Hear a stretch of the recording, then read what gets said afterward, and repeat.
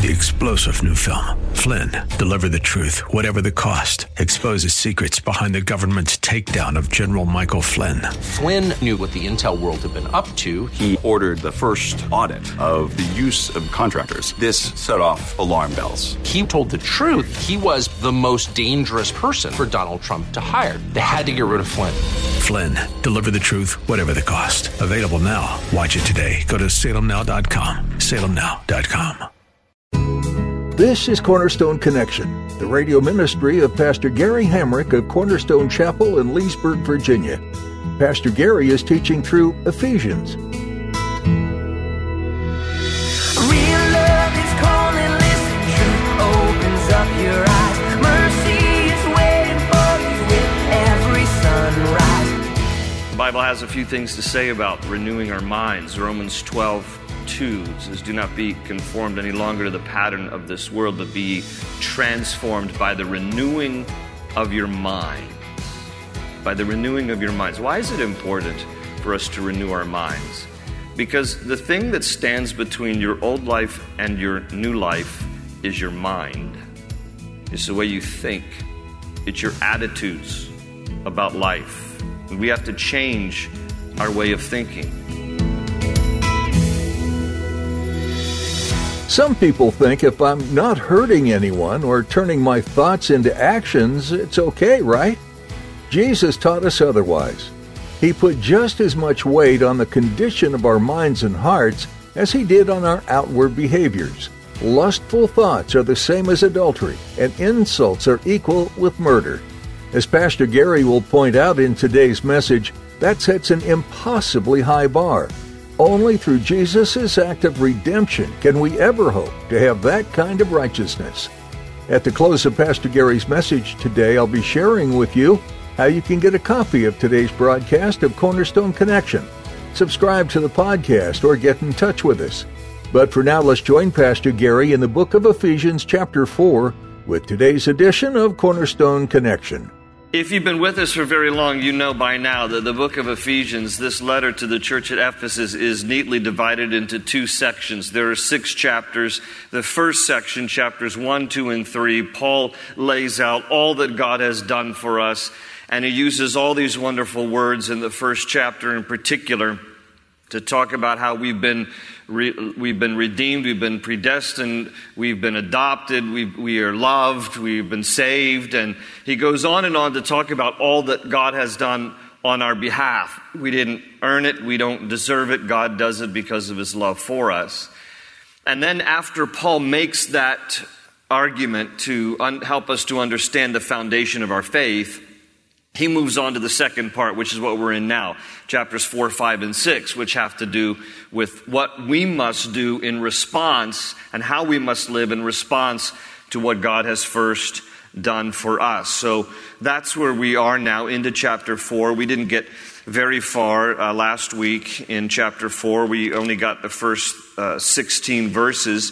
But the two main themes of chapter 4 again, are unity and maturity. You'll remember in verse 3, if you just glance back to verse 3 here of chapter 4, where Paul says, make every effort to keep the unity of the Spirit through the bond of peace.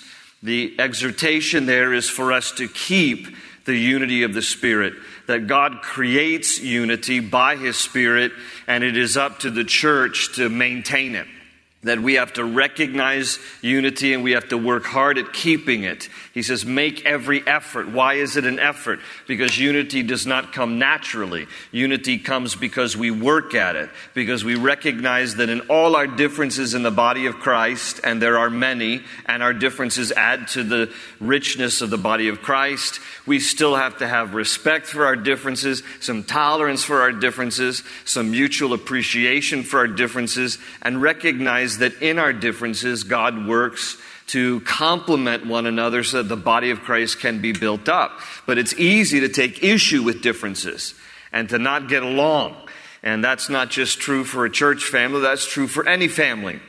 And you have to work hard at maintaining unity. So these are the two main themes here of chapter 4, unity and then also maturity. If you'll glance again further in the same chapter around verse 11, where it talks about how it was Christ who gave some, meaning in the church, to be apostles, some to be prophets, some to be evangelists, and some to be pastors and teachers, to prepare God's people for works of service.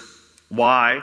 So that the body of Christ may be built up until we all reach unity, there's the word again, in the faith and in the knowledge of the Son of God, and become mature, there's maturity, attaining to the whole measure of the fullness of Christ. And so Jesus has raised up within the church certain roles in order to maintain that unity and help to bring people into maturity. And the pastor is also to be the teacher, to equip God's people for works of service. This is not about, what people can do for me. This is about what we can do for each other. The mindset should be we are people who want to serve one another out of love for Christ. But in between these verses 3 that I read earlier and 11, 12, and 13 here, Paul talks about how Jesus descended into the lower earthly regions. We spent a considerable amount of time last week talking about this. I'm not going to rehash it, but only to say that he descends in the time of his death when he's crucified, dead, and buried. His spirit descends into the lower earthly regions. We talked about Hades and Sheol. He empties the paradise side of Hades. Those were the Old Testament saints who had been made temporarily righteous through the sacrificial system. Jesus goes to the paradise side of Sheol. He promised the thief on the cross, today you will be with me in paradise. It was there that the Old Testament saints who believed in God by faith through righteous works of the sacrificial system were then able to put their trust in Christ, who presents himself on paradise side. He then leads the captives in his train. This is what Paul writes here in this chapter, the train meaning of his robe. He leads this great procession of the Old Testament saints to heaven. And now paradise side of Sheol is empty, and heaven is now occupied. And all of us now who put our faith and trust in Jesus post the crucifixion of Christ, our spirits go immediately to be with the Lord in heaven. So the reason why Paul goes into all that detail is to establish the fact that Jesus has authority over the church, and thus with one who has authority, he appoints some to be apostles, prophets, evangelists, and pastor teacher. It's really a hyphenated word in the Greek. It's the Granville Sharp rule, so it's not pastors and teachers. The pastor is to be a teacher. Not every teacher is a pastor, but every pastor should be a teacher. And so he presents to the church these gifts, these callings, these offices to maintain the unity and maturity within the church. And so that's where we left off last week. And because of the unity and maturity, he ends there in verses 14 by saying, then we will no longer be infants, tossed back and forth by the waves and blown here and there by every wind of teaching and by the cunning and craftiness of men and their deceitful scheming. He said, instead, speaking the truth in love, we will in all things grow up, become mature into him who is the head, that is Christ. Jesus is Lord over his church. And from him the whole body, joined and held together by every supporting ligament, grows and builds itself up in love as each part does its work. Now this is where we left off at this point, because now Paul transitions into, from the rest of this chapter through the end of the letter, into an understanding about the new life. And what he's going to do, he's going to touch on topics related to this is what the new life in Christ looks like. And he's going to start to talk here in the closing couple of chapters about attitudes and thoughts. He's going to talk about our speech and our words. He's going to talk about temper. He's going to talk about work ethic. He's also going to, in the chapters that follow, he's going to talk about the treatment of others. He's going to talk about our sexuality. He's going to talk about the use of alcohol. And then he's going to talk about various roles in the home and the workplace. If somebody thinks the Bible is just an antiquated book, you don't understand how relevant the Bible really is for daily life. I mean, every single one of these topics we can all relate to. And so the Bible is the handbook for life. And Paul is going to, by inspiration of the Spirit, address these things so that we can understand, what does a new life look like in Christ? Now, for some of you, this might be Christianity 101, but, I can tell you that even as I was prepping for tonight's teaching, and I'm studying through these things, and I'm looking at all these topics, I was challenged in many ways in my own life. I don't care how long you've been a Christian, we can always be reminded about what the new life is supposed to look like, and how it is that sometimes, unfortunately, even if you've been a Christian for a long period of time, your flesh likes to rise up from time to time and dominate your spirit. But the man or the woman in Christ is called to live a life where the Spirit is dominant and the flesh is crucified. And that is a process. That is a journey. That is a disposition of the Christian to live out your life in such a way that you will daily die to self and you will live for the glory of God, and you will surrender and submit yourself every day to the power of God's Spirit in your life and crucify those things in your flesh that want to rise up and dominate. So this is where Paul's going now in this passage here. And so look at verse 17. He says, "So I tell you this and insist on it in the Lord." Okay, this is not a suggestion. He says, I insist on this in the Lord, that you must no longer live as the Gentiles do, in the futility of their thinking. They are darkened in their understanding and separated from the life of God because of the ignorance that is in them, due to the hardening of their hearts. Having lost all sensitivity, they have given themselves over to sensuality, so as to indulge in every kind of impurity with a continual lust for more. All right, now, obviously, there are two major terms, particularly in the New Testament, but really all throughout the Bible, regarding people, Jew and Gentile. When he speaks here about Gentiles, and he starts this verse in verse 17 by saying, don't live as the Gentiles. He doesn't really mean it as, Gentiles versus Jews. He's using that term Gentile to communicate the idea of someone who is without God. There were plenty of Gentiles who came to faith in Jesus. There are plenty of Gentiles who came to faith in the Lord. I'm a Gentile who came to faith in the Lord. Most of you are Gentiles who have come to faith in the Lord. So Jew and Gentile alike can come to faith in the Lord. He's not disparaging Gentile believers. He's just using that as a generic term to denote those who are without God. He's referring to those who are unsaved, to those who are atheists. Atheists from two Greek words, theos, without God. Okay, so that's the one. And he's saying to those who are believers, don't live like those people. Those are the people that you used to be before you came to know Christ. Don't live like the Gentiles. And he describes them there in the following verses. He basically says they have futile thinking. He says they have darkened understanding. They are alienated from God. They have hard hearts. They're ignorant. They're insensitive. And they indulge in immorality with a continual lust for more. So don't be like them. So he's drawing this contrast. He says, don't live like those people. That's how you used to live. That's how you were. But now in Christ, you're to live a new life. And in the verses that follow now, we're going to look at, through the end of this chapter, we're going to be looking at 10 attributes of the new life. Because I just looked from the rest of this passage down through the end of this 4th chapter, and I just kind of highlighted in my Bibles different particular things and characteristics that Paul mentions here should characterize the one who's walking in the Lord, the new life. And so we're going to go through this list. So 10 things. So here's the first thing. The new life has to be learned. The new life has to be learned. Let me just begin here in verse 20 and read through the end of the chapter, and then we'll come back and go through these 10 points. Verse 20, he says, "You, however, did not come to know Christ that way." Okay, you're not to live that way. "Surely you heard of him and were taught in him in accordance with the truth that is in Jesus.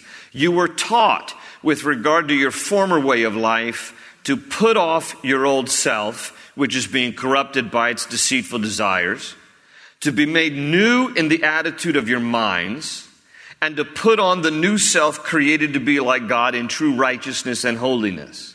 Therefore, each of you must put off falsehood and speak truthfully to his neighbor. For we are all members of one body." Talking about the church, Christ's body. He uses that term as an analogy about how we're all different parts joined together, but we form one body. He says, "In your anger, do not sin. Do not let the sun go down while you are still angry, and do not give the devil a foothold. He who has been stealing must steal no longer, but must work, doing something useful with his own hands, that he may have something to share with those in need.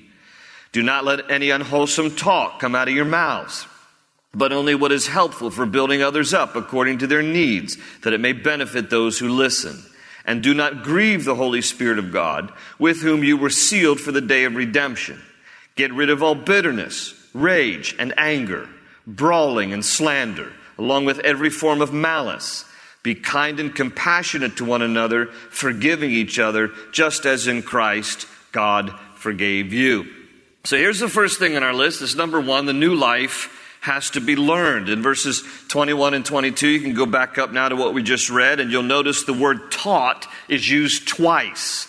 There in verse 21, he says, surely you heard of him and were taught in him in accordance with the truth that is in Jesus. Verse 22, you were taught with regard to your former way of life to put off your old self, which is being corrupted by its deceitful desires. So again, the idea here is that the new life in Christ really has to be taught. You know, everything new we have to learn.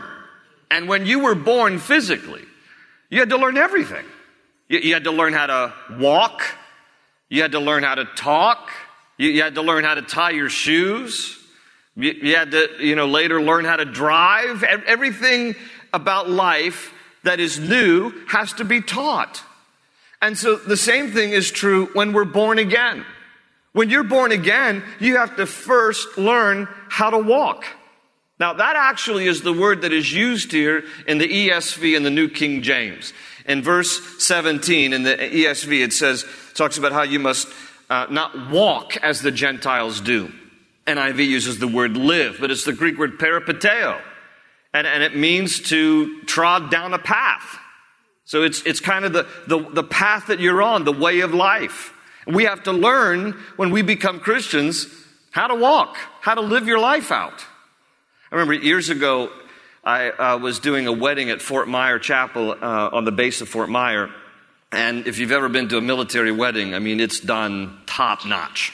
And everything is in sync and everything is timed just right. And, you have to get in at the certain time that you're doing your wedding. You have to get out at a certain time because there are other weddings that are coming in after you. And the wedding coordinator for this particular wedding that I did years ago was a general's wife. And she was, she'd spit nails. I'm telling you what, she was tough. She was tough. And I remember in the ceremony during the rehearsal the night before the wedding that the bridesmaids were doing this staggered walk down the aisle. It's like with the music, how they go like this, and then like this, and then like this. Okay, you've seen them do like that? Oh, that ticked her off. She stopped in the middle of the rehearsal. She says, ladies, do you walk like that in real life? Who walks like that? And all the girls are just like, I don't know. Who walks like that? I don't know. Well, don't do it in the wedding, for goodness sakes. Walk naturally. And she had to show them how to walk. So I was a little scared, I got to be honest with you. Well, this is the idea here. When we become Christians, we have to learn how to walk. And we have to learn new things. There's a whole new way of thinking. There's a whole new way of living. There's a whole new way of relating. There's a whole new way of raising your kids. There's a whole new way of managing money. There's a whole new way of relating to your boss and relating to your employees. I mean, everything in life changes when you become a Christian. And not all of it will just become natural, like, oh, I know how to do all this. So as you grow in your faith, this is a journey of maturity. And the first thing we need to understand here, he uses the word taught twice in these verses, is that the new life has to be learned. The second thing that we see here in verse 22, he says here in verse 22, you were taught with regard to your former way of life to put off your old self, which is being corrupted by its deceitful desires, to be made new in the attitude of your minds, and to put on the new self, created to be like God in true righteousness and holiness. Now notice there in your Bibles, to put off your old self, verse 22, and to put on the new self. So point number 2 he makes here is that the new life has to break ties with the old life. And he describes it like a garment, like a coat, like clothing. He says, you have to take off the old life, and you have to put on the new life. And so he uses like clothing, like an analogy of like taking off some old garment and putting on the new. Because this is a new way of life. And so he says it's like changing out a garment. Think about it like this. When somebody serves time in prison, and then after they're done serving time, they get out of jail, they are not going to continue to wear that orange jumpsuit. I mean, that would be ridiculous. Because you realize I have now freedom. I've done my time. I got freedom now. Off with the orange jumpsuit and on with nice clothing. So the idea is, as Christians, why do we still want to act like we used to before we came to know Christ? This is a new life. Put off all that old stuff. Put on a new life in Christ. I've done my share of funerals in my lifetime in the ministry. And when funerals have open caskets, which I'm not a big fan of. I mean, it's personal choice, personal opinion, but I've made it clear to my family, casket closed. Casket closed, okay? You're not really in the casket anyway, right? That's just, there's an old epitaph, here lies the body of old man Pease, that was his last name, buried beneath the flowers and trees. Pease ain't here, just the pod. Pease shelled out and went to God. Okay? It's just a shell. But I can't tell you how many times I've done funerals and family members will parade by an open casket and say, oh, doesn't she look beautiful? No. They put lipstick on a corpse. How is that beautiful?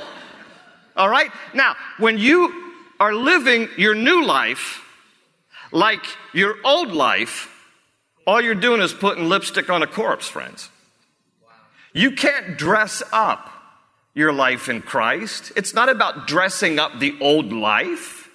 It is about crucifying the old life and living a new life in Christ. This is not, some people have this misunderstanding. When I become a Christian, God's good and God's grace and God loves me, so I've accepted Jesus into my heart and I just add Jesus into my lifestyle, what I'm doing, and there's no change. There's no necessary for any change because God accepts me just the way I am. Well, he does accept me just the way you are. He accepted me just the way I am. But he loves us enough never to want us to remain as we are. And so there has to be change in our lives.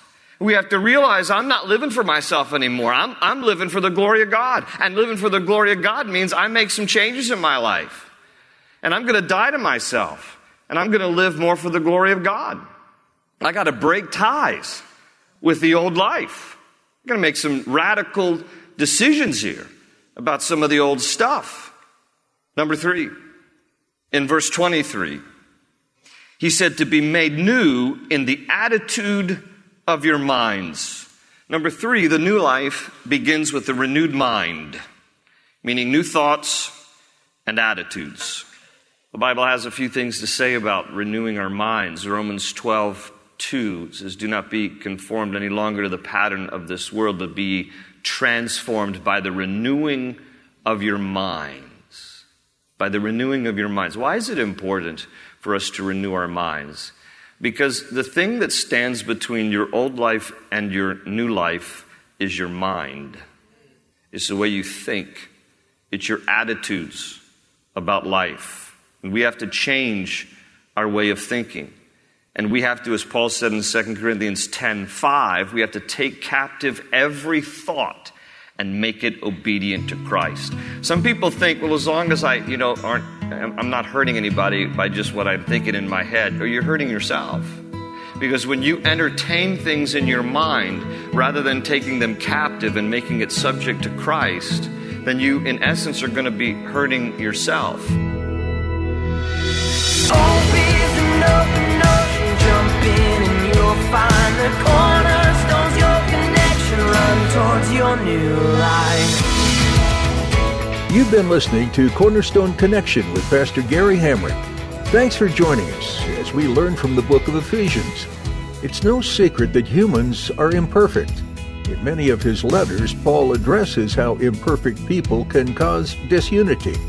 It's easy to look at all the ways we are different and forget to see all the ways in which we are the same. All of us are loved by God, and all of us have been saved by grace. Let that motivate you to look at those around you differently and seek unity.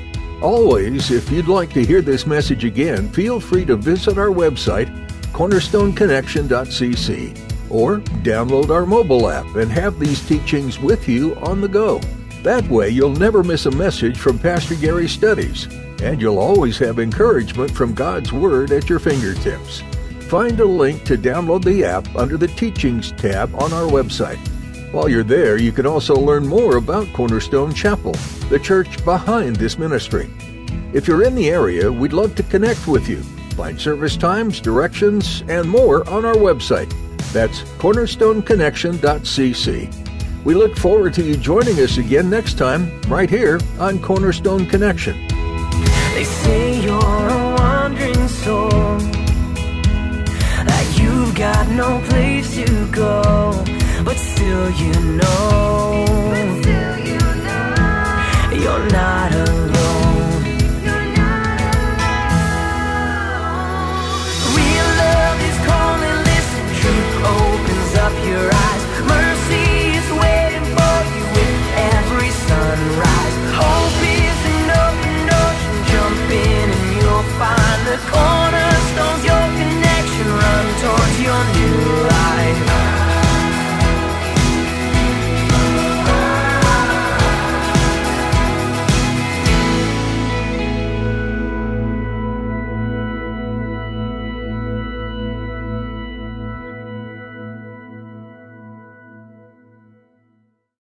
Three-star General Michael J. Flynn, head of the Pentagon Intelligence Agency, knew all the government's dirty secrets. He was one of the most respected generals in the military. Flynn knew what the intel world had been up to. He understood its funding. He ordered the first audit of the use of contractors. This set off alarm bells. The explosive new documentary, Flynn, Deliver the Truth, Whatever the Cost, uncovers the facts behind this scandal. Flynn told the truth. He was the most dangerous person for Donald Trump to hire. I find out the worst enemy that I'm going to face in my life is right here in America. They took my assessment and they wanted me to change it. And I was like, I'm not changing it. They had to get rid of Flynn. With in-depth interviews, archival footage, and never-before-seen personal records of the man behind the headlines. I just felt like I was drowning. Flynn, Deliver the Truth, Whatever the Cost. Available now. Watch it today. Go to salemnow.com. salemnow.com.